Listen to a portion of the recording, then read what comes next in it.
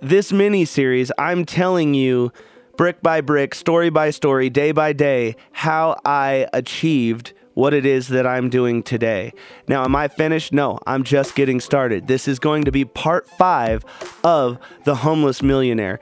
Now, again, just to be clear, people are getting it twisted. When I say millionaire, am I saying I've got millions of dollars laying in the bank? No, I'm saying that millions were my goal. I've lost millions. I've spent millions. I've earned millions. I have been sued for millions. I've had a company worth millions. So when I say this homeless guy was just in the middle of a whole bunch of $1 million problems just some of the time, I wasn't ready for it.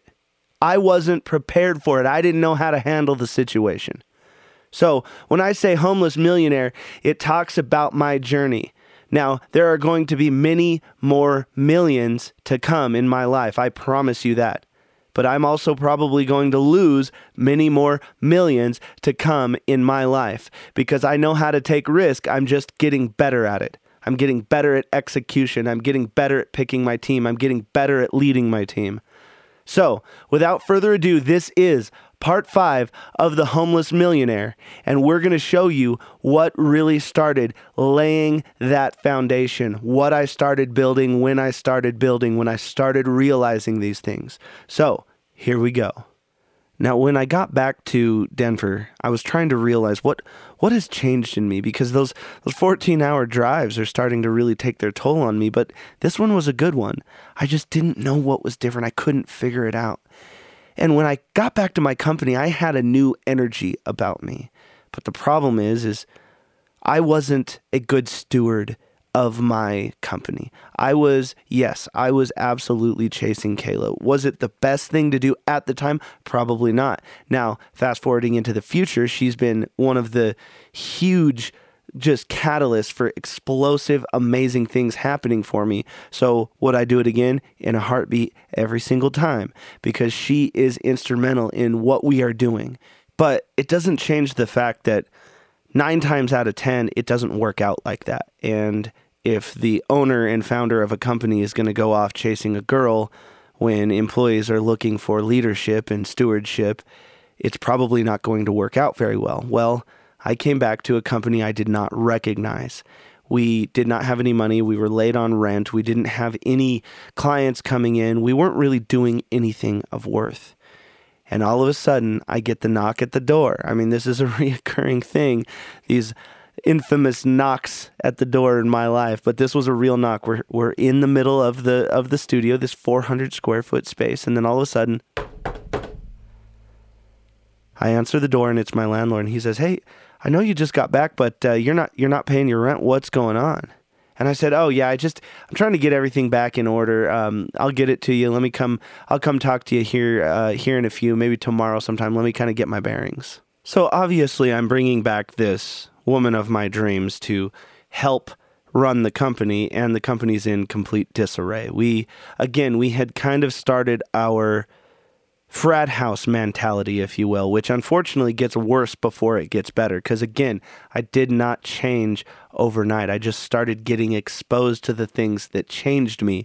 And when you get exposed to the things that change you, they will change you over time, but you have to have that time, which staring down the face of eviction, I did not have that time. Now, he didn't say he was going to immediately evict me. Our relationship was fairly new, and he didn't bring it to there, but I know what happens when you don't pay your rent. And so I asked Ryan, "Hey, what's going on? What have we done? What do we have coming in?" And we had some of our same old clients, maybe a couple new ones, but no one's really putting any dollars into the company. I certainly don't have any dollars left.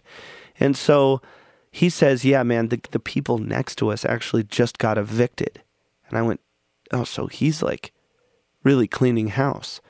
And he's like, "Yeah, dude, I don't know what to do." And I said, what does their space look like? And he says, I don't know. And because they had just been evicted, someone had forgotten to lock the door. So I went over, tried the door actually opened, and I went in, and it had kind of this conference room feel in the first, and then just 2 offices in the back, and it was the same size as our current suite, but it was just built out with 2 offices in the back. And so I looked at him and I said, "Well, let's take this space." And he said, "Are you insane? We cannot pay for this space." And I said, "Well, then it doesn't really matter, does it? I'm going to go to him being our landlord, and I'm going to say, all right, man, my company, I came back, I looked at the numbers, my company's crushing it, man. We're doing great, and it turns out I need more space. I need to build another studio. Is there any way that I can go ahead and take that off your hands? I know the economy is kind of bad. I don't really want to go find a new place to rent. So how about this? I'll make you a deal, man. If you go ahead and give me that space, I'll go ahead and sign a 3-year lease. I'm only, I'm only on a 1-year lease, so it gives you a little bit more security in the space that I have. I'll sign a 3-year lease on that one as well. Go ahead and give me 2 free months in that space, and go ahead and give me 1 free month in the space that I'm at, and we'll go ahead and sign the lease for you. We'll take it as is, so I'm not going to make you do any TI, which is tenant improvements. I'm not going to make you do any of that stuff. I'll take it as is. I'll fix it up for me, so you don't have to worry. I'm going to do you this favor. It's easier on all of us. Let's make it happen. When would you be able to get me that lease so that we can go ahead and move forward on this? He actually looks at me and he says, well, it's an okay idea. I'm open to the idea, but what's to make me think that you can actually pay for 2 spaces when I haven't gotten paid for the first one yet? And I said, well, that's a good question. And if you want me to, I'll go grab my checkbook right now. I'll write you a check. We'll get it taken care of. But if I have to pay this month's rent, I'm going to go ahead and ask for tenant improvements. And I've got to think that there's not a whole lot of people who are going to rent that place in the condition that it's in. So, you can go ahead and make the judgment. It's your space. I completely respect and understand. But you have a tenant sit in front of you. I'm willing to do this. I just need you to kind of meet me in the middle. Let's make this happen, man. And he goes, all right, man. I hope you don't make me regret this. And I said, well, the only thing that you're going to have to do is the next time somebody gets evicted or can't pay, you let me know when that one comes up. I'll take that one too. So I go back in thinking that I'm all cool, and I tell Kayla and Ryan exactly what I've done, and they both look at me like I'm absolutely nuts because I've effectively doubled our rent and just bought us 2 months to figure it out. So I say, what are we going to do in these 2 months that are going to change our lives? And this was one of those hugely pivotal moments in my life. I sat him down and I said, look, we need knowledge. I've had a little bit of knowledge and it's doing exponential things for me. So we've got to go to where knowledge is. And either that was on Google, which there's no filter on the internet, so you don't know if you're getting the right information. And so I said, hey guys, let's go to Barnes & Noble. We don't have any clients, and we just show up here and play like we're busy. So, you know what? Let's get knowledge. Let's figure out how to run a company. Let's do marketing, advertising, sales, taxes, accounting. Let's figure everything out. Now, we don't have the money for the books, so let's go to where the books are. Let's go. We're going to meet at Barnes & Noble every single morning, and we are going to read all day long. And then 1 hour before they close, we're all going to get together and we're going to tell one another what we learned, why we think it's important to us or someone else or the business. And we're going to have an open discussion. And many times we would read so much, we would start the conversation at Barnes & Noble, get kicked out of there and go to a bar and just talk business throughout the night about all the concepts that we had just been exposed to. And so then we start implementing them. And so we move our time that we meet at Barnes & Noble back to 1 p.m., but we meet at KMG at the beginning of the day, and we start implementing all these things. We start putting systems in place, processes in place. We start consolidating all of our social media efforts. We start trying to really make an effort in a direction. We start focusing. We start communicating. We start really becoming borderline a business. I mean, it's happening. And so day in and day out, we show up at KMG, we implement all these things, we go to Barnes & Noble, we learn, then we talk, we discuss, we debate, then we go to KMG the next day, we implement, we do all those things, then we go to Barnes & Noble and we learn, and then we debate, and then we implement, and it just goes and goes and goes. And finally we looked up and we said, man, we have been doing this for like 3 months. And we don't have anything to show for it. We're not making any money. I'm still hungry. My rent's still not paid. My phone is still almost off. I'm calling and making the payment arrangement every single month. I'm hoping that I can keep the internet on so that I can actually do any of the things that these books are teaching me. And don't get me wrong, things did get a little bit better. But we had essentially doubled all of our bills, so that's eating up a lot of the gains that we are making. And we're starting to feel so defeated. And I remember Ryan looking at me very clearly one day, and he says, "Man, my girlfriend hates you." And I was like, well, my girlfriend, I think, hates me too. She had never been like that, but it's just, I uprooted this woman, and she's helping me run this company. She still has a great attitude, which I don't know how she did, because she was definitely more on the power of positivity train more early on than I was. And she always had a great attitude. She'd get a little worried from time to time, but as far as just always being positive, feeling that she was in the right place that she was supposed to be in, she was a rock for me. She gave me inspiration every single day, but I couldn't help but think, man, is she going to end up resenting me because I moved her out of a stable job and I moved her away from her family to a new state? I'm getting worried. And, but Ryan's looking at me, he's saying basically the same thing. We're having the same fears. But at least we were a team. His girlfriend wasn't really around the team. She didn't understand what it was like to fight the battle. She didn't understand why the battles existed. And I said, look, man, if you stick with me and you follow knowledge and we implement these things and we just stay true to what we're doing, I guarantee you I'm going to give her a new reason to hate me. And that's going to be because in Denver, Colorado, of all places, you're going to make 100% of your money off of music. And you're going to make a good living, man. Just stick with me. We're going to do this. We're going to do it. And he goes, I pray for that day. I pray for that day. We'll see, buddy. And I could tell he's from his emotion and the way that he's thinking and acting, he's kind of hedging his bets, and maybe he's looking for other jobs or whatever it is, but I couldn't blame him. And so I went home that night, and Kayla's in tears. And I look at her and I was like, what's going on? She said, man, I can't really talk about it. I'm just so stressed out. I think she was missing her family and she's going through just, I can only imagine. And so we go to bed and I have another sleepless night and I'm in and out of bed, and I had insomnia really bad. And I finally exhaust myself enough to where I fall asleep, and I wake up the next morning and Kayla's staring at me, and I could tell that she had been crying again.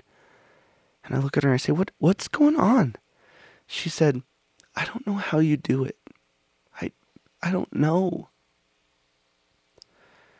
I say,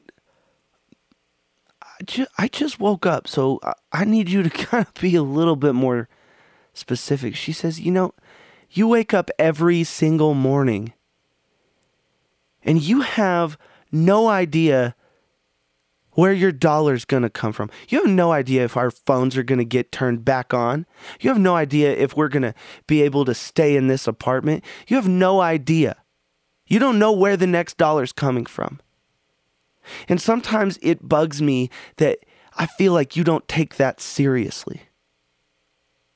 And I looked at her and I said, man, I completely understand what you're talking about, but I guess looking at it from that point of view, it kind of makes me realize that I would hate to have been in your position at your old corporate job. Because if I woke up in the morning and I knew exactly what my life was worth, that would scare me so much more than waking up in the morning knowing that I can go make anything that I want to out of this day. And the great thing that happened in that conversation is we were so open and real and honest with one another that it touched a part of our souls that we were able to understand the other one just a bit better than we did before, because she did come from a different background than I did. And while I was building and trying to make things more stable, she was so much further out of her element. And when we kind of used the best things of each other's world to build this new future, I mean, we're the architects of what is happening. Life happens because of us, not to us. And when we realized that, when we said, all right, we're going to make our own opportunities, we're going to do this. So the next day, man, we hit it way harder than we ever have before. And we were that energy for the company. And when I say company, yeah, we're small. It is what it is. But I'm saying the company because as I was walking around those first 400 square feet and on to the next 800 square feet that we had after we took that second space, I always, in my mind, had the space that I'm sitting in right now, 25,000 square feet of state-of-the-art education facility, media facility, recording studios in Boulder, Colorado, which is way more expensive than where I was. But I was already there because life does not get easier. You get stronger. I know we've gone over that, but that's something I want you guys to constantly remember. So all of a sudden, we really, really dig in. And we are reading twice as much as we were. And we're putting in twice as many of the hours. And just to be clear, guys, I mean, when you're building your company, just because you're there doesn't mean you're working. It doesn't mean that you're being productive. Just because you show up doesn't mean that you're actually doing anything.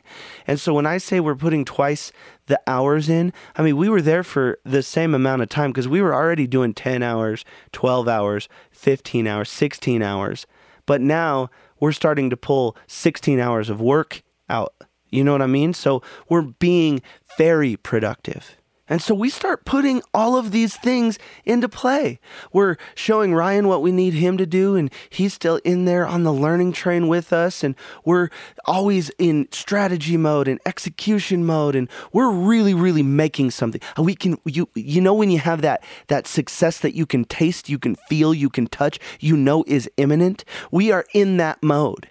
But the problem is we are chasing it so hard because we're so tired of being hungry. We're so tired of not paying bills. We're so tired. We're scared. But we are fighting and we're running and we're pushing through and we're pushing through. We start to burn ourselves out. And so one of these mornings we get there and we're all dead. All three of us, we are donezo. And so I look at Ryan, I said, man, you know what? Let's go. We haven't had a call in a long time. We don't have any sessions for like a week. Let's just go throw the ball around. Let's not go to Barnes & Noble today. Let's not try to do anything at KMG today. Let's have fun. All right? Let's go have fun. And so we went to a park and we just started throwing the ball around. And we were having a good time and we're running routes and it's the middle of, it's a summer's day. And a beautiful day out there. And all of a sudden, Kayla's phone rings. And she says, hey, this is Kayla, yada, yada, yada. And yeah, we have time then. Yeah, we can do that. And she books a session. We're like, yeah, we booked a session, awesome. And then her phone rings again. And again. And then Ryan's phone rings, and then my phone rings, and then Kayla's phone rings, and then my phone rings, and then Ryan's phone rings, and back and forth, ring, ring, ring, ring, ring, ring. We had the ball down, and all we were doing was booking appointments. All of a sudden, we were booked up for the next 2.5 months. And I looked at them and I said, guys, is this the day that we're going to remember forever? Is this the day we're going to be able to say, that was when our hard work paid off? That's when we became a company. It's that time when you have an origin story, say we're talking the movie of Greg Kimball or the movie of KMG, whatever. It's that moment after all of the hardship and everything, and you get your first real win. It's that pivotal change where you realize, oh my God, my hard work is actually doing something. And I remember so clearly saying, and if you talk to my wife to this day, she remembers it clear as day as well. So we get to work. We are pumped So we get back to the studio. I mean, we booked stuff for that day. We left and we were like, yes, I'm eating Sizzler tonight. You know what I'm saying? That feeling you get when you're really just excited that you're actually going somewhere. There's movement. We're making headway. And so I get back, but I realized as we're walking up to the studio, I forgot to pay the rent. Okay, couldn't pay the rent. Didn't make enough money to pay the rent. And of course, I had that weird feeling. So I'm walking up the stairs and my landlord's standing there. And I went, oh my God. I don't know I can't get out of this one. What am I going to say? And he says, Greg, I need you to meet me in my office immediately. I have some pretty urgent business to discuss with you. So I go in there and Kayla and Ryan went into the studio and the landlord's office was right next to the studio. And so I go over there and I'm going, oh man, I know what this is about. And he sits me down. He puts a piece of paper in front of me and it's a floor plan. And oh, okay, why are you showing me this? He said, well, you said that if anyone can't pay their rent and they leave to let you know. And the guys... And it's 1,700 square feet. So we're about to be, 300% the size of what we've been? I mean, and he says, well, you told me to give you first dibs. They can't pay their rent. And I wanted to offer it to you. I said, well, if you give me 2 free months. It's so funny even just thinking about it. But I look at it straight-faced. If you give me 2 free months and then the 2 spaces that I have now, and you just go ahead and wipe out my rent that I owe you for this month. And he says, well, that worked out last time, so let's go ahead and do that. And I'm going, oh, yeah, where do I sign? So now I've taken our rent and it tripled it, but I've given us 2 more months. It's crazy, but I did it. And so I walked back. But here's the thing. We had just booked out 3 months of work. So now we could even open up another studio because we kind of had enough gear to where we could have another smaller studio. And so we're thinking, hey, this might actually work out. So I go back in there and they actually get excited with me and we're going, all right, we're empire builders. We're doing it now. And so we get super excited. We get people in and we start going to work. And when I say work, like for instance, one of our projects, we had to hit a crazy deadline for someone. I'm in one studio, Ryan's in another. We're working on the same project. It was a guy named Jason Schuster, and we worked 37 hours straight. Those were the kind of things that we were taking, and we were delivering some crazy, amazing things in deadlines that were just people were like, I don't even know how you guys are doing this. I mean, we didn't even know how we were doing it. We just started working. We wouldn't stop. And so we have 2,500 square feet. We don't really know what to do with all of it, and we're doing the best that we can. So we start getting a couple more employees and interns and this, that, and the other. And here's the problem. Because we were a full-fledged studio, we were scared ourselves. We weren't mature to save our lives. I was on the path, but I wasn't there yet. And so this is the problem because we started that frat style studio that's so prevalent today where there's the hazing and the rituals and this. And I mean, we started down that path and it's not something I'm proud of. It's something I learned a lot of, but we didn't have a fun work environment. I mean, maybe for people who had proven themselves, maybe for people who had been there for a long time, maybe it was fun for them, but anyone coming into the company, it was a nightmare. And I look back on that and I'm absolutely ashamed of who I was and what I let happen. And we had many different employees and interns and this, that, and the other come through our facility. And don't get me wrong, we had great hearts and it wasn't something just really, really bad. Like, for instance, I had a famous celebrity, I'm not going to name names, but I had a famous celebrity smash hot spaghetti in my face because I either did get him meat sauce or didn't get it. I can't remember what it was, but right when I presented it to them, they smashed the like scalding hot spaghetti in my face. It was insane. We would never do anything like that, but we would do like, you'd have to do push-ups if you didn't know the name of a compressor, and you'd have to do dumb stuff for the engineers, and you'd have to, I mean, some of it was a bit demeaning and some of it was just not fun. Some of it was just doing normal running things, but there were also a ton of just great times. I mean, these guys were incredible people. I mean, we'd have Nerf battles inside of the studio late at night when the landlord wasn't there, and we'd have some people, because we were just a bunch of lost kids trying to make money, and we weren't doing a very good job of it. None of us were very mature. None of us were very responsible. And me as kind of the ringleader initially, and I was into this hazing thing, and well, I didn't do all of it myself. Was I guilty of it? Absolutely. But there's also a bunch of my old engineers who were just very, very bad at it. And it created a crap environment, to be honest with you.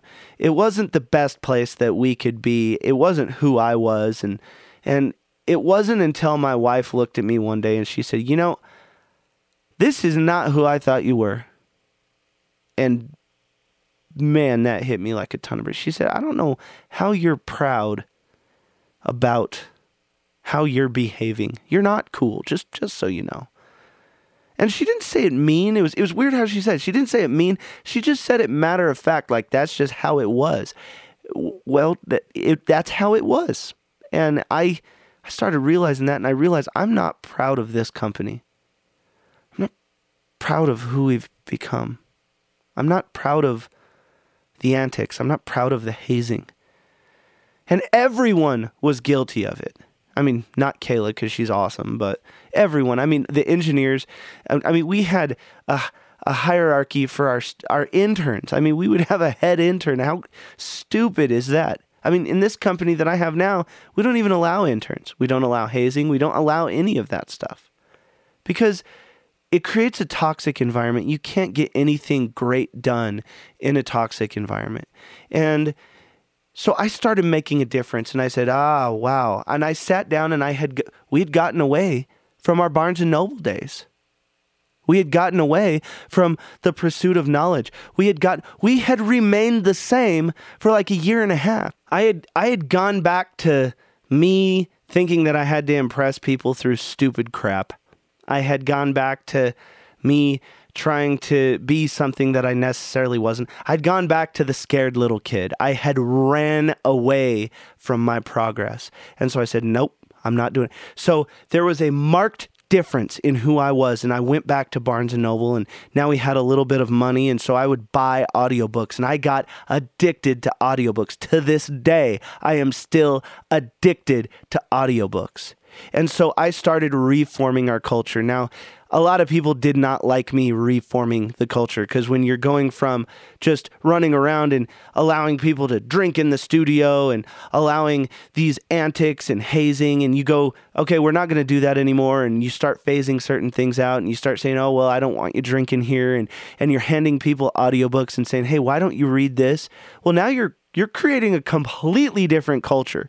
So, and I'm putting limits on how often the employees can use studio time because I had basically hired a bunch of clients and they were using the studio more than we were selling the studio. So I was in fact just basically paying for a studio for them. And so when I started putting stipulations and I started saying, okay, well, you can only have this many hours of studio time for every hour of studio time that you work that we're making money off of, and we're putting all of these different stipulations and rules and regulations and processes back to what we learned when we were sitting at Barnes & Noble, we started ruffling a lot of feathers. We started changing, which it was a very interesting time for KMG because we got professional enough to where my dad came back in and he said, well, I'm going to be able to be here for a while because I moved back to Wyoming and it looks like you need a little bit of help because it seems like you've got an okay thing going on here. And so he gives me my first business loan and he does a lot of the work with his bare hands to remodel the lodge. And if anyone remembers going from who we were to the lodge, it was pretty incredible. And so we start getting business off of that. We start really making something, but we're doing this tug of war battle of being professional and sometimes too professional because I'd notch it up way too fast, scare everyone, and people get really pissed off. Then I would come in and mess up and I would not be a very good example. And then everyone would be like, oh, okay, this is okay. And then I'd fly off the handle and say, oh, you're not allowed to do this. I mean, I'm going back and forth trying to change myself. I'm going through a battle myself, and I'm not being a good leader or a good example. And so I finally fire my first person because we needed to start setting a precedent. And from that moment on, we started just another notch towards who we needed to be. Now, the problem is I knew who we needed to be. I couldn't be that person. I wasn't the leader that was ready yet. I hadn't been through the experience. I hadn't been through the pitfalls. But the problem is I'm expanding too fast. I'm spending every penny I have on this renovation that my dad's doing because I used all of that money, every money that I could get, and then every single penny that I could get from anyone else, a bank loan, and cash flow, everything. And then one of my friends gives me an Aston Martin. I'm not kidding. You cannot make this stuff up. He says, man, I'm moving. I've got a bunch of cars. I know you love cars. You've been a great friend to me. Go ahead and take this off my hands. And I'm freaking out. Because, I mean, just so you know, if you're a guy and someone says, can I give you an Aston Martin? You say yes. Any guy's going to say yes. And I said yes. Well, here's the problem. Perception is reality. And I'm spending every penny that I have. Now I have this enormously expensive car. I'm not paying a payment, but I have this enormously expensive car from insurance standpoint, from change the transmission fluid standpoint, the tires standpoint, just everything. It's crazy how expensive those cars are. Okay, so now I have that. Perception's reality. All my employees see me with an Aston Martin. And then, of course, I go and I'm trying to run my company and I can't make payroll. I can't pay payroll. I'm late on checks. I'm asking people, hey, can I give you this check just a little bit later? Because I'm putting all of my money into the company, but I'm too prideful to tell anybody that I had just gotten given an Aston Martin. I'm too prideful to tell that to anybody. As far as I'm concerned, I made an amazing company and look at what I bought. I'm amazing. I'm awesome. And look at me. And that started me on this material thing that was just so bad for me because then you gotta, well, now I gotta get the clothes to match the Aston Martin. I gotta get this, I gotta get that. I played the material game and I'm spending any money that I can get and money I don't have to try to keep up with my own Joneses. I mean, no one else I knew had an Aston Martin, but somehow I have an Aston Martin. It's crazy. I end up getting rid of it because I was like, this is a terrible example.